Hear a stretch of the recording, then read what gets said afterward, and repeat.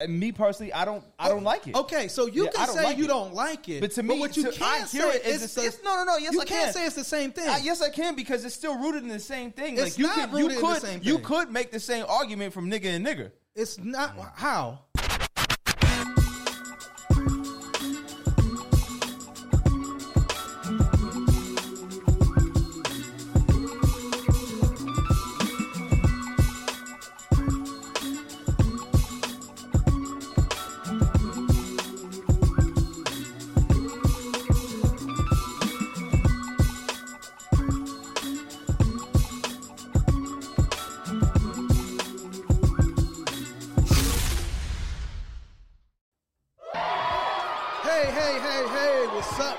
What's up? We are back.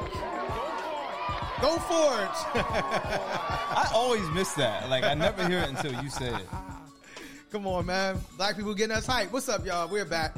This Week in White Supremacy. My name is Jasiri X. I'm co-founder and CEO of One Hood Media. And as always, to my right. It's a miracle. Oh, you was quick with it today. I not even practicing. It's your girl, Miracle, aka Big Blessing. With the Big Blessings here on a Tuesday. Should we say that? I mean, we're... A Wednesday, a Thursday. Yeah, we're here. We're here. You repping Netroots. You got your Netroots shirt. Let's go. Yes, yes. I didn't even know they had t-shirts there. They didn't give you one when you registered? No. Oh, wow. He didn't go to the town square registration table to pick it up. Okay. Oh, I didn't. Yeah, I missed that completely. And you did a workshop about joy there. Farouk was on it. It was a phenomenal panel. Like, Miracle had great questions lined. What? Whenever you say it was a phenomenal panel. Always sound so shocked. Nigger barbecue.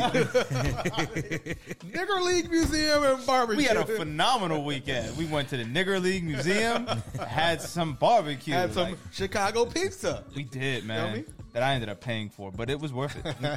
It was worth it. My brother. It's your boy, Trouble in the Last. Niggas love sleep. Never like supremacy. You know what I'm saying? And you were celebrating your birthday? Yes, this weekend. I was. You had a good time? I had a great time. All right. I slept most of it, but okay, yeah. Nothing wrong with getting the rest, man. Oh, yeah. You know and I'm in my little vacay suit today. Okay, you know I got that. Going to Sandcastle afterwards. Oh, dope. Okay, Yeah. okay. The birthday week is continuing. The birthday week continues. And it's supposed to rain today? Fortunately. A little bit, though. Only for a little bit. Oh, okay. And sir? Yeah, man. Salted anchovies induced diarrhea. Whoa. What is wrong? You know what? That was in my head. I just want to hear how it sounded out loud. Salted? Is that what you had on your pizza? Voices in his head win. All the time. It just came, bro. That just popped up, and I was like, I wonder how this sounds out loud. It sounded as bad as it. So you decided to say it live. Wow. Okay. Well, okay then. Thank you for letting us know who you are. Yes, thank you. And I guess if we have to edit at any time so you can run to the restroom. No. We wanted to start with the fact that all of America is on strike right now. Like all as they should be. Of Absolutely. America is like we rebelling. Should strike in solidarity. Should we? What are we striking? Should we, Miracle? Who are we striking against? Ourselves or like the philanthropy? We should just be out there. Would we still be getting paid though if we strike, Miracle? Who are we striking against? In solidarity. In solidarity. So for those that don't know, the writers are on strike. They were on strike. So the writers were first. They went on strike. In fact, I remember being in Philadelphia and joining one of the writers' picket lines. And then the actors just went on strike. And I guess that was a long... What the hell was that? I'm just... we lodging them up. Oh, we lodging them up. Okay. Yeah, absolutely. And the actors... I think the first time the actors and writers have been on strike at the same time. Yeah. Since maybe like the 60s. This is the first time the actors went on strike since the 80s. And UPS may go on strike. Oh, shit. Wait, UPS or USPS? UPS. UPS. Oh, shit. Yes. Damn. And the USPS. Really? Together? Yes. So we got to rely on FedEx and LaserShip. God help us all. Everybody. Yeah, they all might be gone.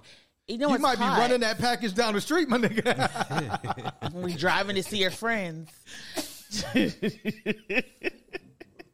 running that package. What? How does that? He's 5. He's 12. You know what a package is. Oh, right? Siri, you're making it worse. Siri, you're just making it worse. Because we are in a time of global warming. It is very hot outside. Yes. These employers are not giving people water. They're not making sure the vans. And DeSantis just passed that, right? Florida and Texas. Texas, yeah.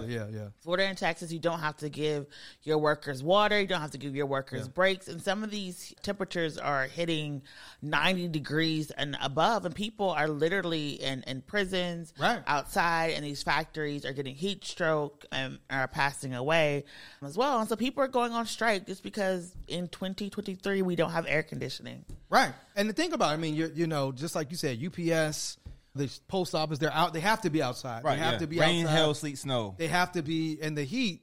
And, you know, sometimes if you have just a regular job, you're not thinking about that. They said a 10-day strike, if the UPS went on strike for 10 days, it would cost the economy more than $7 billion. I can believe that, yeah.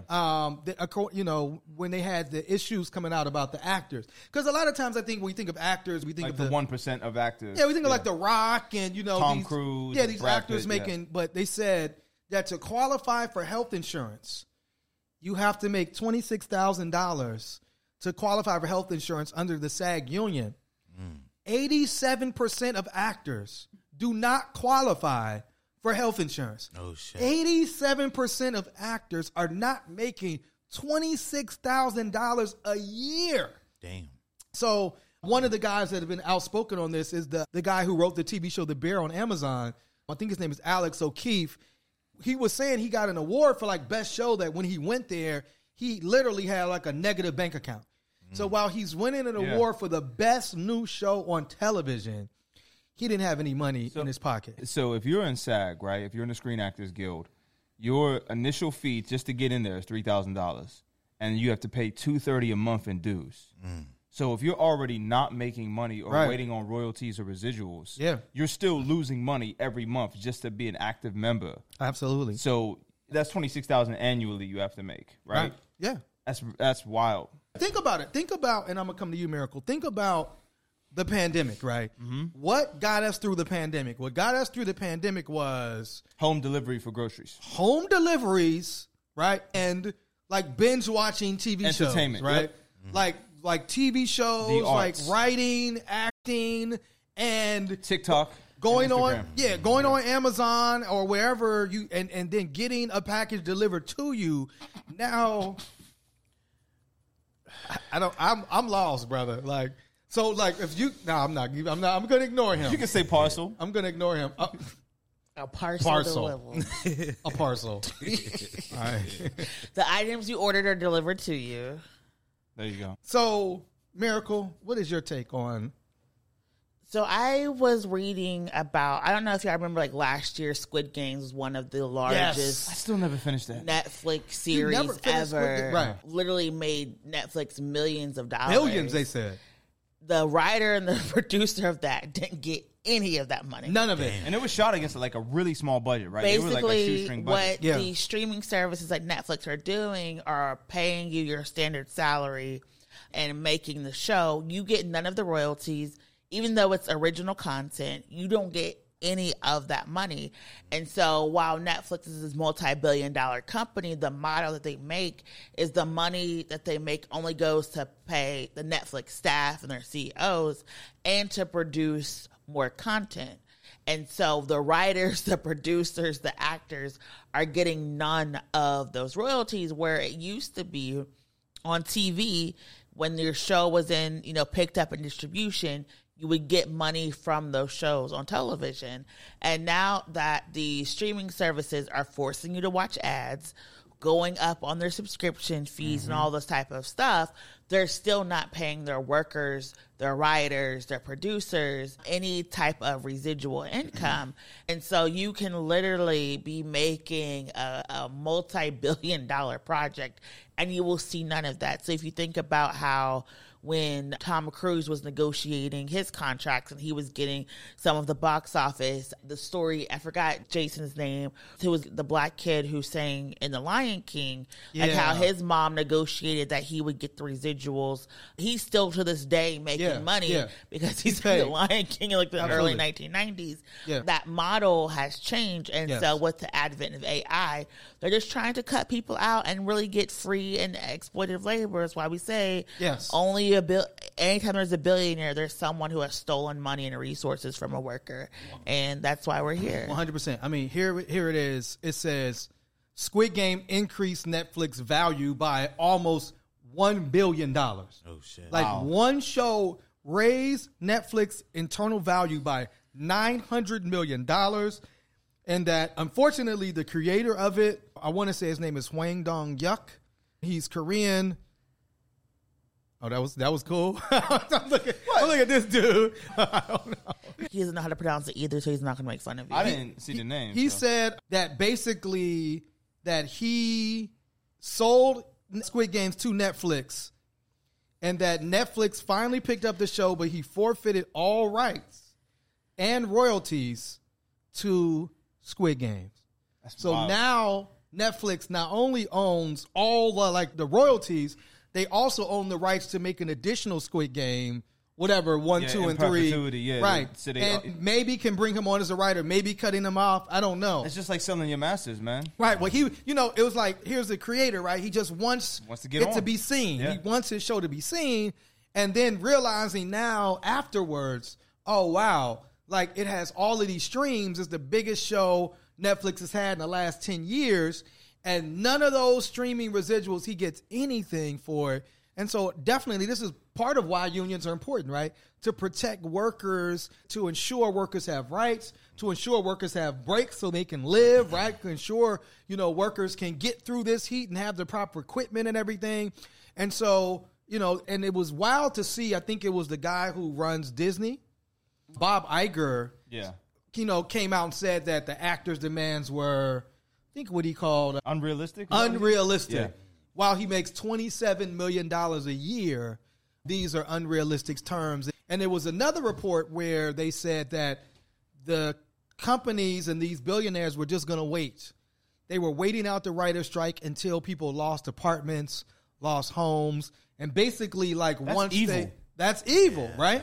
But and that's capitalism. That's capitalism. Absolutely. Yeah. So that's what we're up against right now. We're up against billionaires, and oftentimes we're paying more in taxes than billionaires. Like the regular 99% of the people are upholding the whole economy of America, but these 1% of the people are getting more and more and more and more resources. And so I agree with you, Miracle. I'm all for the rest of the people organizing. It was one thing that came out and basically said during the pandemic that average working people lost $3.7 trillion in income. Yes. Wow. And that the billionaire class gained during the pandemic $3.9 trillion. Oh, shit.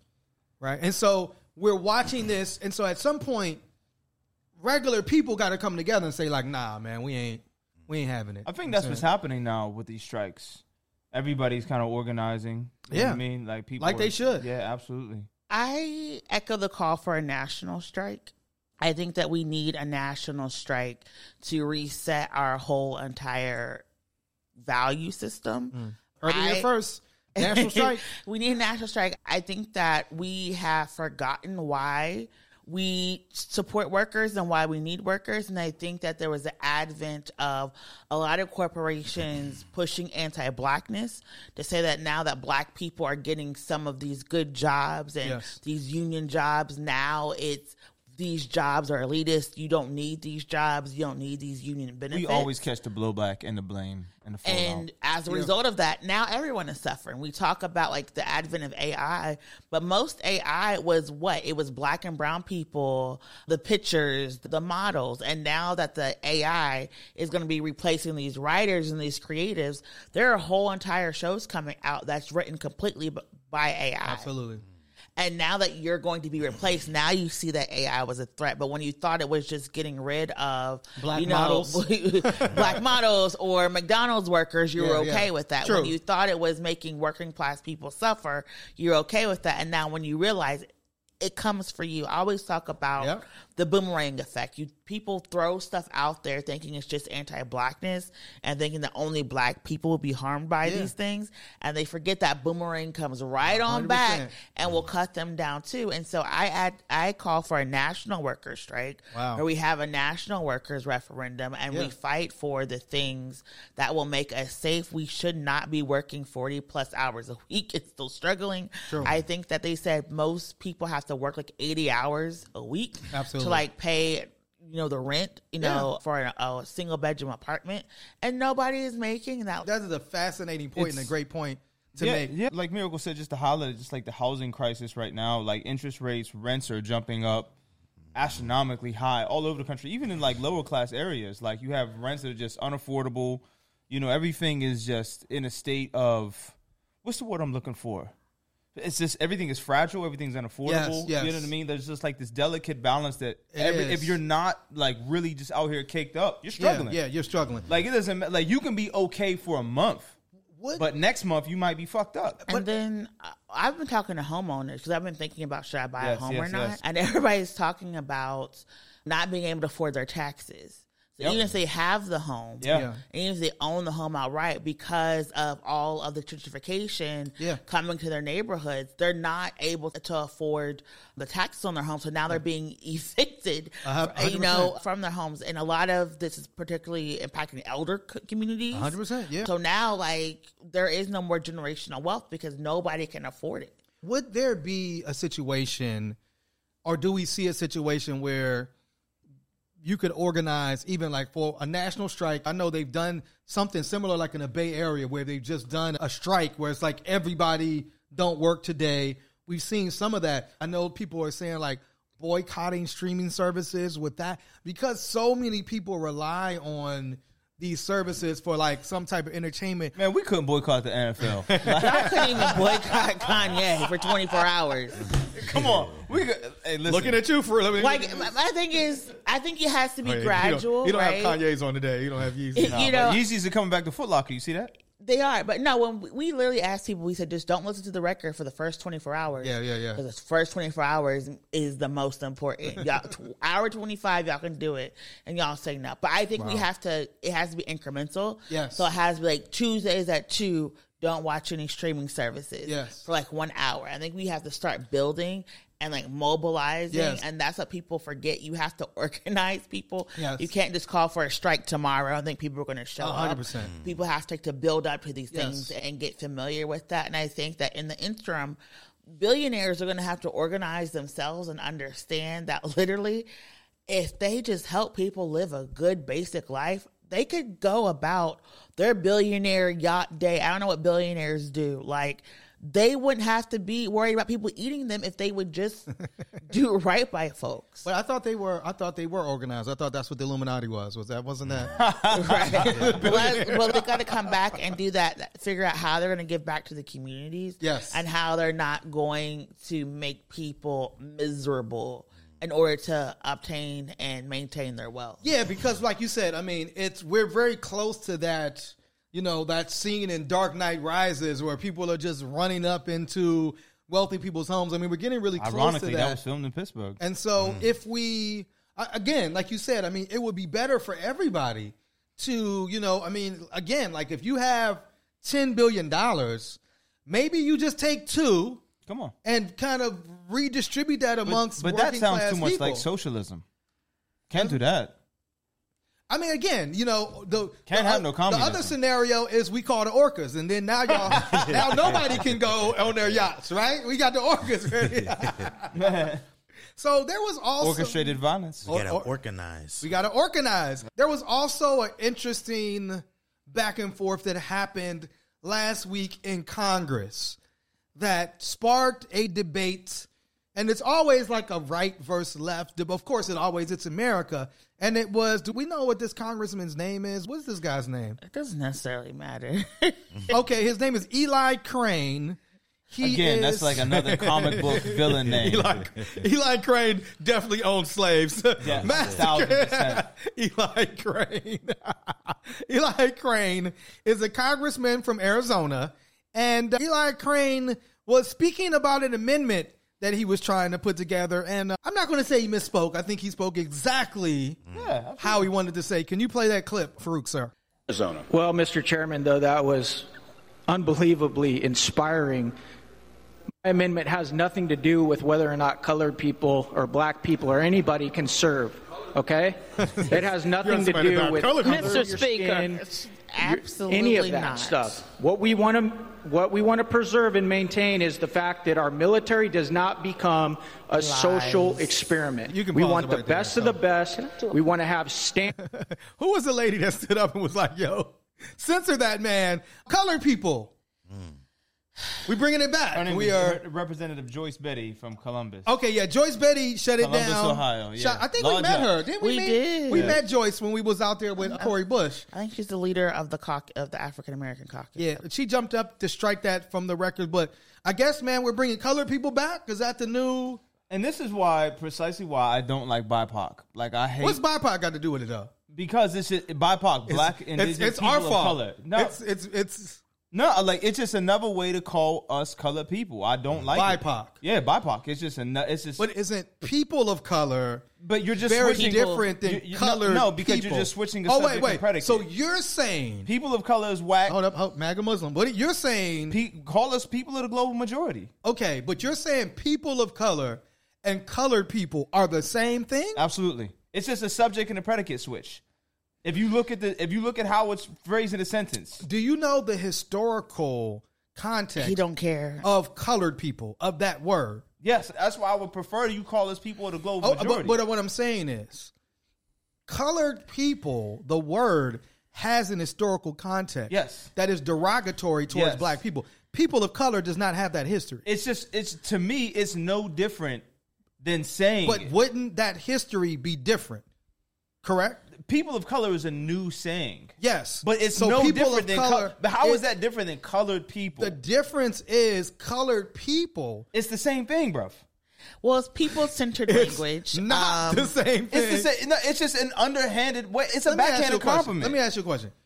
Who came? So it was black people and other people of color that came up with the term people of color. I am aware and of what you're said- saying. I'm saying I don't like that either. Oh, okay, but you can't say it's the same. You can't say I'm aware that colored people has a Yes, you historical. can, because you- wait. That it has a derogatory history, particularly referring to black people. Yes, absolutely. As colored people, Yes. it has been. But you're not nicing it up by switching it around. Wait. Has been deemed derogatory, and that black people said that's not who we are. Right. Call us black people. Some people went on to say African American, but it was black people that said, no, we're not colored people, nigga. We're black. We want to be called black. Right. Similarly, people said you can call, if you're referring to more than black people, you can use the term people of color. That was a term that we said was acceptable. And I still don't. Me personally, I don't like it. Okay, so you I can don't say like you it. don't like it, But to me, what you I can't hear say it as is it's no. Yes, you I can't can. say it's the same thing. Yes, I can, because it's still rooted in the same thing. It's Like you not could, you rooted in the could, same you thing. could make the same argument from nigga and nigger. It's not how. Your exact definition, because black people said we don't want that. We want to be Yes. called this. We Yes. want to use this. Yes. It's the same thing. No, it's not. Yes, it is. No, it's not. absolutely the same thing. It's because people That's of your color best friend. and colored Miracle. people. It's So- not the same thing. It is. You're looking at it from a like, oh well. I'm you're not. actually, I'm looking you're at how actually- it makes me feel. Like I don't like it. Again, how it makes you feel is this is one thing to say, in my opinion. Right. Okay, so in my opinion, it is the same thing. And in my opinion, you share a similar opinion with right wing MAGA folks, because I've never heard that before. Well, when you go under the thing of this clip, that's all they said. The right wing MAGA folks said people of color and colored people are the same thing. Black people, like myself and Miracle in Trouble, we said. Just like, no, what? colored people actually is not the same thing, because colored people was a word that was derogatorily used to black people historically. I so that's understand not the context, same thing. but I still like in well, my. then again, I think if you understand it, you have to word it differently. You can say, "Hey, my opinion." You can say these are my issues with people of color, and these are my issues. And you talked about them on the show. You can say that, and you can share your issues of the term. And you can share your issues with BIPOC. But to say people of color and colored people are the same thing is historically inaccurate. I don't believe so, because it's just the same way of history, bro. You're going out like Moms of Liberty, bro. No, so I'm gonna interject myself here, bro. You can't ignore history. I'm not trying to ignore history. What I'm saying is you're calling me something the same thing, just in a nice way. No, it's like a polite way. No, it's not your call. It's not them calling you something. It's us saying this is an acceptable term that we will be able to use. Now, you could say, I don't like that term. But you can't ignore history. You can't say, but I'm not ignoring the history. You are. No, I'm not. If you're saying they're the same thing, you're ignoring the history. But my dad was called colored his whole life. I get it. But I'm not. But that doesn't make it better to call me a person of color. Again, what you're saying is how you personally feel. Your feelings are valid.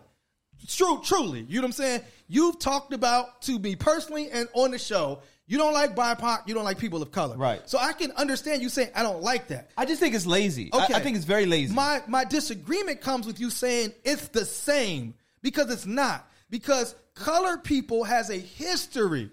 Again, like you said, my mom fought. Right. You know what I'm saying? Absolutely. To be called black. I remember my mom telling me about the struggle. So you don't think that people of color is lazy then? But what I'm saying is, I'm not. The argument is it the same thing as colored people? That it's not. It's not even close. That's all I'm saying. Now, I get what you saying about people of color, like watering down. Black people have talked about this. Watering down, BIPOC watering down. It does. It absolutely dilutes understand. Yes, I get that argument. I'm just saying the argument. Okay, so perhaps I phrased it wrong. Correctly. However, yes. You don't like it. I do not like it. Got you. Okay. Got you. All right. Listen, just for people who don't understand, colored people was a term used to particularly impact black people through the Jim Crow South, through the United States of America, through laws that said that if you were a colored person, you could not have access to housing, to movie theaters, to hospitals. So if you look at waterfowl, is the most infamous in American pictorial history of what for colored people meant.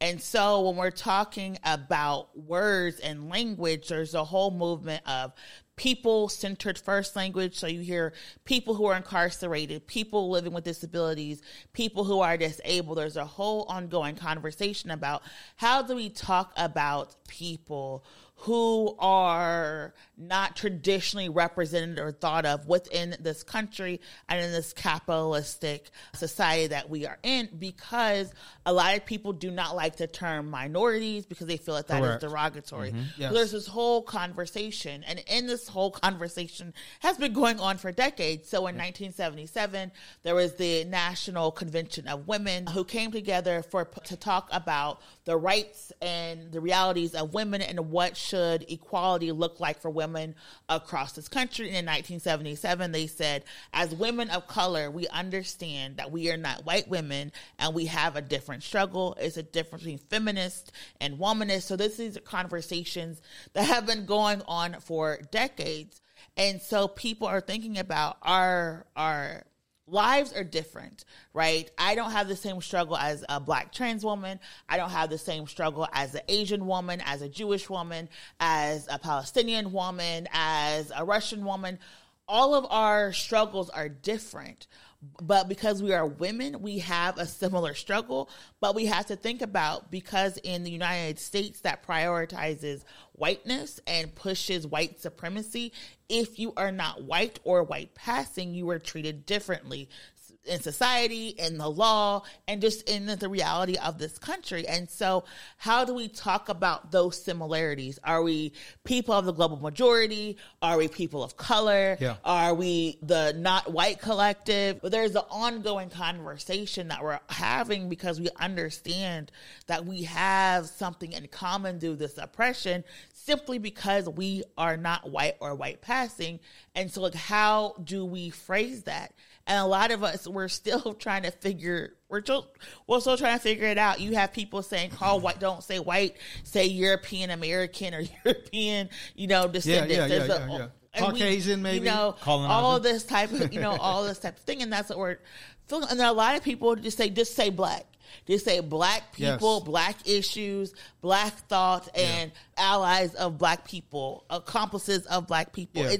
We don't know, and we're not going to solve it, but we do know that when you say colored people, you're really going to a specific place in American history that said black people were not human, that black people did not have the same rights as other people, and that black people literally could be murdered, lynched, and killed just for trying to have equality. And so that, especially for older black people like Congresswoman Beatty, are not going to let that stand. And Absolutely. so there is a reason that people are having a tinge when they hear colored people. Yeah. But again, we don't know what the right phrasing is because it's going to be people to people, generation to generation. Treble. I have a question. Okay, please. A couple of questions. Yes. So my first question is in relation to people-centered language. Is people of color a result of that? Mm-hmm.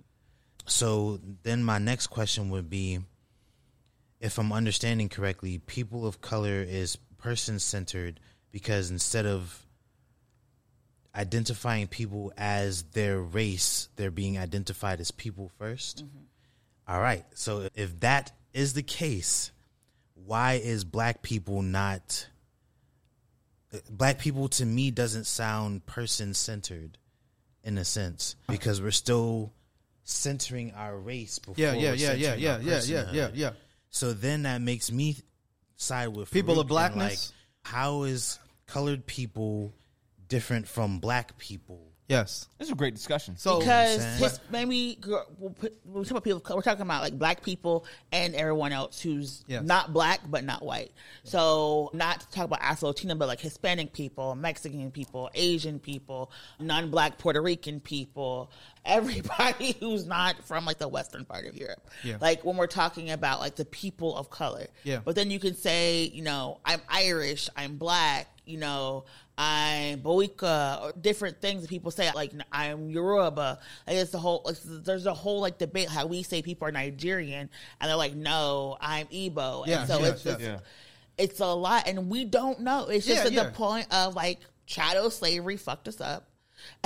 Like Absolutely. we don't really have a lineage, outside of like the American horror of slavery that we can really just identify our stuff as, because that messed up the whole entire world. And then after slavery, we had the world wars where, again, European people decided to go bomb brown nations and destroy black and brown nations. And so now we're all trying to wrestle what is this new identity that we have because we've been impacted by imperialism, and how do we say this and build these broad coalitions? Right. And recognize that we have a different experience and we're impacted by white supremacy differently, but we're still impacted by it. And so how do we name that? It's a struggle. And I'll say, like, there's a whole conversation around Latinx, right? Mm-hmm. And, I remember being at a conference and a person I know that's Afro-Puerto Rican said, don't call me that. Right, and somebody from a Mexican I've descent, been corrected on that also. Yeah, somebody of Mexican descent might say, "Call me Chicano." Right, so I think there is that conversation. I think the difference is that like I may not like people of color. You might not even say black. Some people prefer to be called African Americans. I know like the fight for black was that black was more of a universal use of language, right? So it didn't separate. It encompassed all black people, right? Us and Africans, it was more, black people in Brazil, right? It was more of a universal piece. But one thing I know that like black people isn't a slur. Like colored people is a slur, right? And it's historically meant to like put us down. And so that's the difference to it, right? Okay. So when you say like, and that's what, the debate between me and Farouk was, I get what he's saying like in the English language, right? But colored has its history, and Miracle talked about it, of colored water fountains, colored people here. There was this conversation around, if you ever seen the movie Hidden Figures, there's a scene where the woman has to go to the colored bathroom, and they actually said that wasn't true. That she was like, I use the white bathroom, I use the bathroom closer to me. But the fact that here's a black woman at NASA, And that it was like, no, these bathrooms are only for white people. The colored bathroom, and oftentimes what did colored mean? It meant substandard, right? It was the worst. We got the worst books, the worst schools, the worst of everything. It was of a different standard than the white individuals, right? And so I think that's the difference between colored. You know what I'm saying? But I understand, like, wanting to self-identify and self-describe yourself. And I also understand and agree in many ways around the argument of people of color or BIPOC, right? Because it does begin to kind of like, oh, what does that mean and who qualifies? But I think we're figuring it out, right?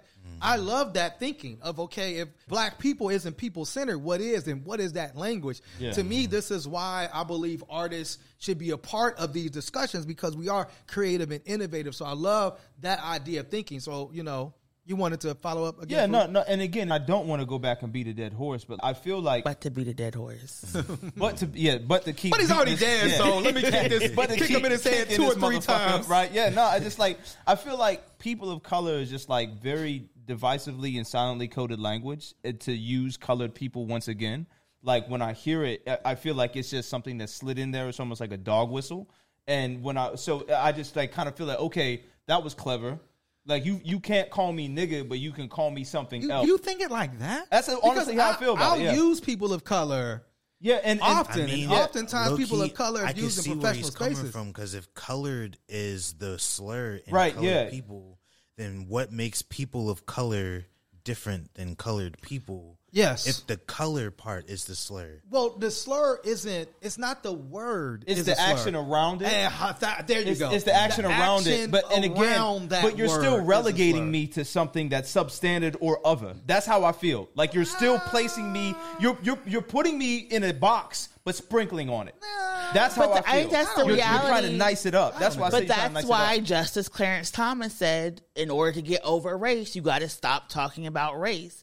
And there is Did you want to do that? No, but there is this tension though, because there are a lot of people, and I know, like, you know, a lot of black and brown people who I talk with, there is this exhaustion of, how do I show up in the world? How do I advocate for people? But then how do I just be myself? And sometimes people are like, I don't want to talk about race. I want to pretend like it doesn't exist just so I can have a breath or a moment. And we're in this conversation.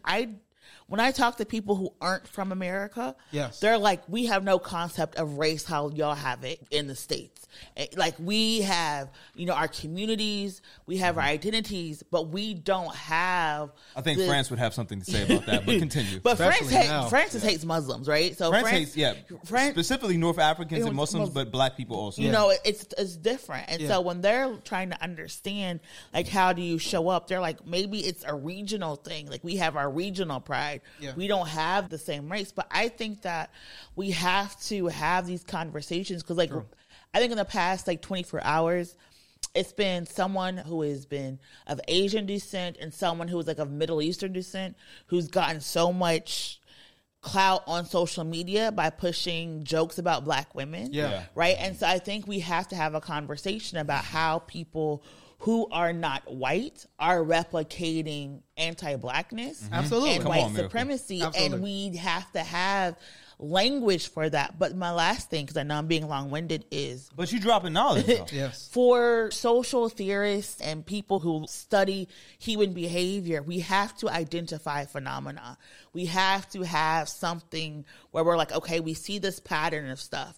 And so whether we're calling people transgender or whether we're calling people queer or people of color, we're labeling things that sometimes are just for academic research. It's not necessarily for people to personally identify and label. Yes. And I think with 2020, we saw a lot of people take on words that they didn't understand and identities that they had no academic there's no foundation trying to be down, and they misused it, right? So like when we're talking about like BIPOC, nobody really was going around saying I'm BIPOC. Nobody. I really don't call. I go around and say people of color. A lot of times I say like black and brown communities. Me too. Or, you know, different things. So I understand people pushing back, whether it's Latinx, Latin, Chicano. Yeah. There are long legacies where people have used these words. Yeah. But sometimes it's not meant for wide stream audiences. I agree. And the very last thing I will say is at this 1977 conference, when these group of women said we're women of color and we're fighting for these planks to identify women, the Republicans said, no, you will not. And that's where the moral majority and the family matters and the focus on the family people were born out of. So they were born out of this movement to say we're going to push back against people of color because they're trying to unite these women across the world. Absolutely. There's always a counter narrative or a counter culture to any time we try to progress. And that's also why we are having this issue around the words that we're using. Would it be offensive to call this show Colored People Problems? Would it be? I love that title. I love that title. Of course you do. I think we can. So, no, but I think like my issue with people of color is oftentimes like when it's used, like black people are last, right? Yeah. People of color is introduced Again, to me. you're relegating me. You're separating me. Well, I think part of it is like we've seen that in Pittsburgh, right? Mm-hmm. When it's people of color, it means that somebody that's not black is speaking for all of us. Yeah. And I think that's where I start to have issues with it. However, speaking of a person of color, I'm ready. I'm ready. your favorite rapper, I wouldn't say my favorite, but he's definitely one of my favorites. Yeah, Drake. We share the same country. So Drake is on tour right now, and Drake is probably financially the biggest rapper in the industry in terms of, and when I say financial, I mean what he makes for the music industry. 1,000%. He signed the biggest contract, or one of the biggest contracts in the history of the music industry. So to go back a little bit, Childish Gambino did a interview about the song This Is America. Yeah. Remember when the song This Is America came out? That video hit the internet like a bomb, and the song exploded. It was everywhere. It birthed a million think pieces, right, of This Is America. And so he did an interview, and he said, like, This Is America was initially going to be written to be a Drake diss. And Drake, being the super petty nigga that he is, or person of color, that basically in his show, he has a ticker on the show. Yeah. And it called This Is America the most overrated and over-awarded song, like rap song in rap history, right? So Ebro Darden, who is host the morning show on Hot 97 and is Apple Music. I mean, dude is a boss. Who is also black and Jewish, which I think is very... Oh, wow. That's very good content. It's very important. I didn't know that. Very good content. Black and Jewish crime, right? Yeah. Because Drake is black and Jewish. He is black and Jewish, yes. He called Drake out for this. Yeah. He said, Drake, who has never shown up, and you know I'm the biggest Drake fan on the show, Drake has never shown up or had anything to say about anything going on in society with black folks other than himself. So he critiqued, he's like, okay, you're calling out This Is America, this song that at a time, it was a lot of issues we wanted to discuss, and that Childish Gambino, who also didn't really have necessarily a history of being a conscious rapper or somebody in public. Right, the opposite, right, that have spoke, but he entered in, he talked about issues about America, and the song blew up. Here's Drake, who is never, is that correct criticism for Drake? So this is where I want to start with this. When Drake, did you want to grab your cape from the corner? And no, because I'm not. No, because I'm on Ebro's side. Okay, got you. No. I think Childish Gambino has been criticized specifically a lot from black women for him having this like revolution of consciousness, but having a white wife and only being interested in white women, and oftentimes dissing black women in this comedy and a lot of other things. Right? I like the black girls of every single culture. Right, that was his thing. He likes Filipinos, he likes Armenians. These are quotes from his records, even the paraphrase. And a lot of black women are like, "You don't get to be conscious now," right? And I've seen this. Unfair. Well, I mean, but I've seen this because he made his Childish Gambino came because he would make anti-black women jokes. Yes, absolutely. Oh, I didn't know that. So he would make stand up and stuff. That's what he was talking about. That was during his Sick Boy era. So that was very interesting to me. Very 2011 Twitter. Yeah. Oh, okay. Yeah, true. I got it. So then here comes Drake. Here comes Drake, who had a good bit of socially conscious content on his early projects as it pertained to black women. Because he loved, like, Mos Def was his favorite artist. Yeah, he did. And it was very akin to what Kanye was doing, like, with Selena Johnson, or at that time, like college dropout Kanye. Old Kanye, not, right? not old Hitler. Kanye, right? And then so here comes Drake, who his target audience is primarily black women, right? I don't agree with that. I don't think that's his target audience? Yeah, that's who he pitches to. Yeah. You're right. You all are right. Yeah. Yes. But has he shown up in a space once to say anything for black women outside the center himself is whenever I do it, it's not black excellence. I got to dance for you, right? Well, Drake, he said in the record, I guess when I do it, it's not black excellence. These are Drake quotes. So I'm on Ebro's side. I think you have a responsibility at this day and age, if your prime audience is black women, to show up at least a little bit and say something. Yes. And offer something outside the fact that of these, like, you know, quasi-introspective lyrics and Instagram caption books. Right. Like, you have an obligation at this point. And I love Drake as a rapper. I love him as an entertainer. Yes. And I also agree that we shouldn't be always turning to these entertainers for voices on social consciousness and politics. Definitely not. However, except for us. We are the caveat. If you put yourself in this position where, okay, I'm specifically centering myself around one group of marginalized people, yet I've never spoken up to uplift or anything about them except to draw lines about, you know, covered this is a Megan Thee Stallion and Serena Williams and these things like that. Now I got to look at you like, bruv, what the fuck are you doing? We should critique the people that we look up to. Absolutely. And that we love. But at the same time, it's like, this isn't 15, 20 years ago where you can just do the shit and just, like, you know, exist and not have a responsibility. Well, I don't know. I mean, because it's funny because you're talking about, on one hand, somebody that, like you said, Childish Gambino, Donnie Glover, that has a history of anti-blackness specifically directed at black women. Yeah. There's been critique of even how he's written black women characters, right? Right, yeah. But yet he makes a conscious song. That's one of his biggest songs. Does that negate, you know, all the other stuff? And here's Drake, who you're saying, like, has made music centering black women or uplifting black women, but hasn't, you know, it wasn't like we saw Drake around Breonna Taylor or any of these other issues. And he's also been accused of, like, tearing down black women. True. Right. So True. it's a like, very mixed bag. Right, because you mentioned Megan Thee Stallion. Right. He dissed her on the album, you know what I'm saying? And the final thing I'll say, and this isn't me saying this isn't me demonizing anybody that has said this to me, but black women I've had conversations with have also been like, well, Drake got a white woman pregnant. Drake has never had, like, you've never seen Drake with black women. You've always seen him with light-skinned women or white passing women. So his relationship to us is he only uses us for fuel for his, and this is again, this isn't for the reverse Kendrick. Yeah. Oh wow.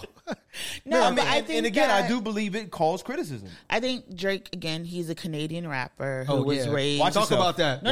Talk about that, Miracle. No, he's a Canadian rapper who was raised by a white Jewish woman. His black Memphis dad was absent, right? Who didn't understand the history of words like color. Come on, Miracle. You know, no. Don't say don't do that. Because no, that's not fair. That was a joke. Hold on. That was a joke. So I think that Drake has shown someone who has been trying to be in the black crowd. Yes. When he first came out, people were saying he wasn't black enough. He wasn't going hard enough. Yes. He was an actor and he was, you know, put up to take over hip hop simply because he was black and Jewish. So there's all of this hate that he got. But he did. For me, Drake is someone who tries to be black politically adjacent.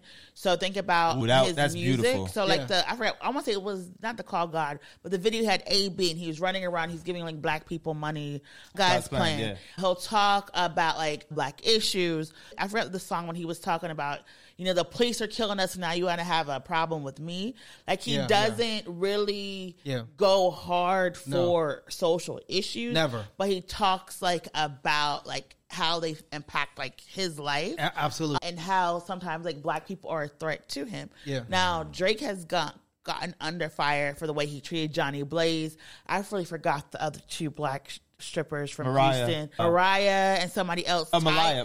He retired her and she was like, but I can't work and you're not giving me any money. Like he has had a very contentious issue with like black women because he sexualizes black women, will have sex with black women, you know, Georgia Smith, you know, all of this stuff, but doesn't really put roots with black women. We'll 100%. pursue Rihanna and Nicki Minaj, Yeah. like as a joke and maybe disrespect their relationships. Yes. But like he's rooted with white women and invest in, and so, Yeah. but he hires black women. He has black women working on like his projects. And so it's a Mixed tension bag, there. yeah. But I think No pun Drake, intended. Mixed bag. I think Drake is someone. But I think Drake is someone who wants to have an identity, but can't have it in Black American politics because he's not a Black American. And like he's someone who loves just like Black art and Black people all over Right. the world. So you know he does the patois. Yeah, he yeah, does. yeah, you yeah. know, Yeah. like he reinvents himself. Goes to London and does all of that. But he stuff. always Yeah. reinvents himself as someone a part of the Black diaspora. Does Afro beats now, like You whatever know. is hot. He kinda And he goes could in. have gone pop. He could have gone country. He could have done, you know, tech stuff and techno stuff. He's rooted in like Blackness, and so Yes. I don't expect more from him. I would like him to do more. You know, I would like him to give more uplift. But he's been with Colin Kaepernick. He's done, Yeah.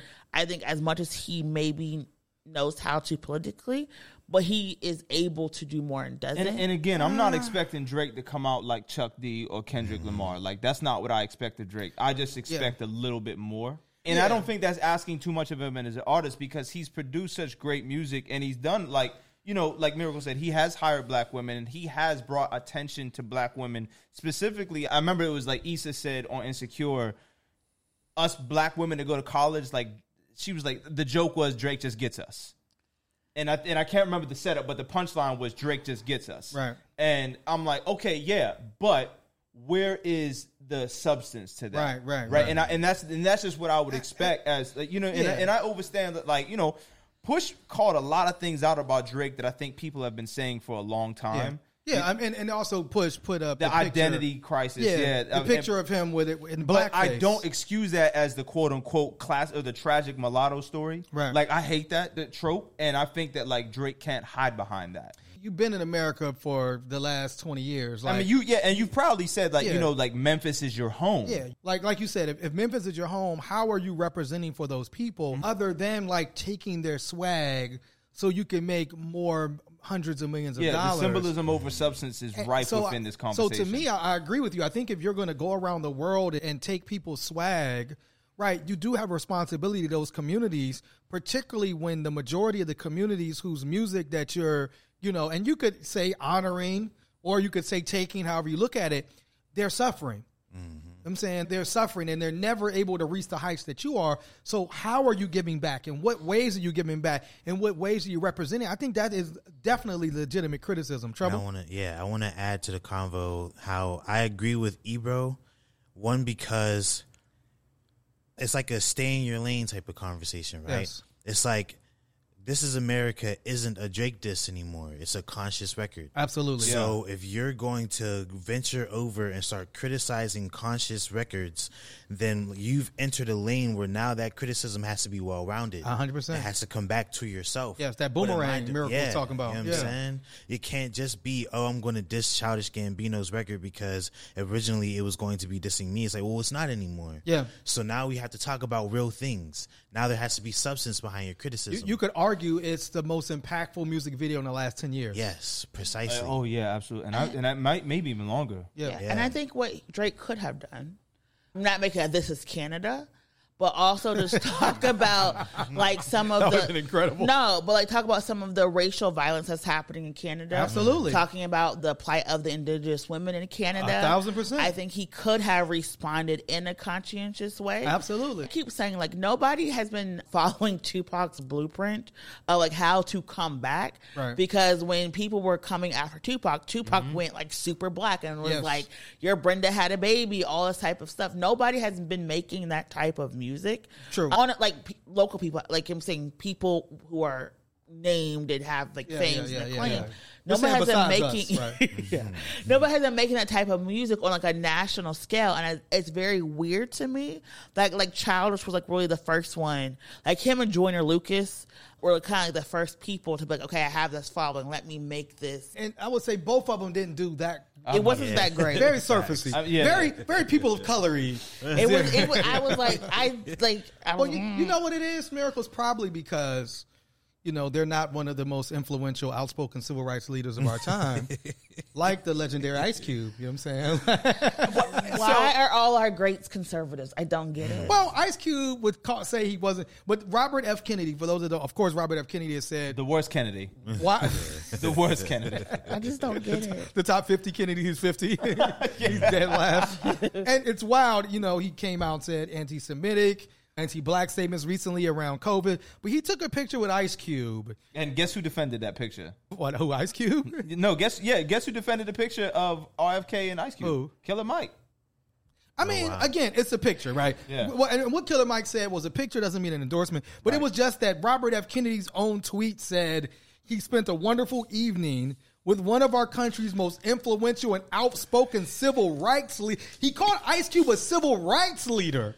Like, is he that out of touch? Like, I mean, Ice Cube did do fuck the police. He did, niggas with attitudes. He was bigging up Farrakhan. That would be a great question to say, did you mean fuck the police? Like, What did you mean by civil rights leaders? What civil rights has Ice Cube gained for black people? Miracle, can you tell us? The nigga you love to hate. We gotta organize these old school rappers. Because I would really. Are you gonna do that, Miracle? No, because that's not my ministry. Black men, y'all gotta save yourselves. But I think that Killer Mike and Ice Cube really could be out there using their platform again to advocate for issues. Funding for black businesses, training, workforce development. I again would say Ice Cube, Killer Mike, put a platform together to get black men their gun rights back. Right. We need a universal forgiveness of black men to get their gun rights back. That's a great piece. Things that they could be doing, but no. Yeah, it's interesting because when you look at Killer Mike and Ice Cube, you're talking about both multi-million-dollar individuals, and so they're multi-millionaires, they're business owners, and so they're land owners, right? Killer Mike's on his new album talked about being a landlord, like I'm a landlord. So like now when you're the landlord and you're the business owner and you're a multi-millionaire and you're in a different, now you have maybe a different take on what it takes to get there, or take on, you're not down here with us anymore. Like frontline, regular, everyday black people, you're not going to the, you're going to whatever nice, restaurant or nice place to shop. You're not struggling with black people. Could that be why? Maybe. And then that's when you rebrand as your black capitalist self and don't sit there and say, I'm here for the working class. True. Because your reality has changed and your worldview has changed. And I think that a lot of these rappers do not know how to say, you know what, that person who was grinding, I'm not that person. I got it now. And so my politics has changed. And I think that they should, because people are looking at them to advocate for working class black people, and they're advocating for policies that aren't going to help them. Yeah, I mean, I know Ice Cube is doing a thing right now. Maybe we can invite him. Did you reach out on Twitter and invite Ice Cube? I did not. You should. That you have connections. I don't have connections to Ice reached Cube. out to Gucci and he didn't respond back. That's the person. We had reached out to Killer Mike. Was it last year? Yeah. It was last year. He declined. You know what I'm saying? So unfortunately, we weren't able to make that happen. And I will tell all these people, if I'm the issue we're declining, I will gladly remove myself from the interview table and let y'all men have a conversation. That is fine. You can make that request. There was way more white supremacy we had to get to, but we're going to get to our book. Yes. Our white pages. And I think this is very apt, that considering the air quality issues that we've been having nationwide. So Toxic Communities, Environmental Racism, Industrial Pollution, and Residential Mobility by Dorcetta E. Taylor. And this is particularly important for Pittsburgh, as we often have the worst air quality in the country, specifically located in Braddock, Pennsylvania, where they are bogged down and just assaulted by environmental racism. Everywhere you go in that area, it's very difficult to breathe because all the steel issues and all the pollution. So so that is our white pages. And with that being said, any final comments? Let's get out of here. Shout out to my people who are protesting at Netroots. Oh yeah, made a statement. Yes. Push, good trouble. Yeah, good trouble. Going back on vacation. Never lose sight. Come on, never lose sight. Peace. See y'all next week. One Hood.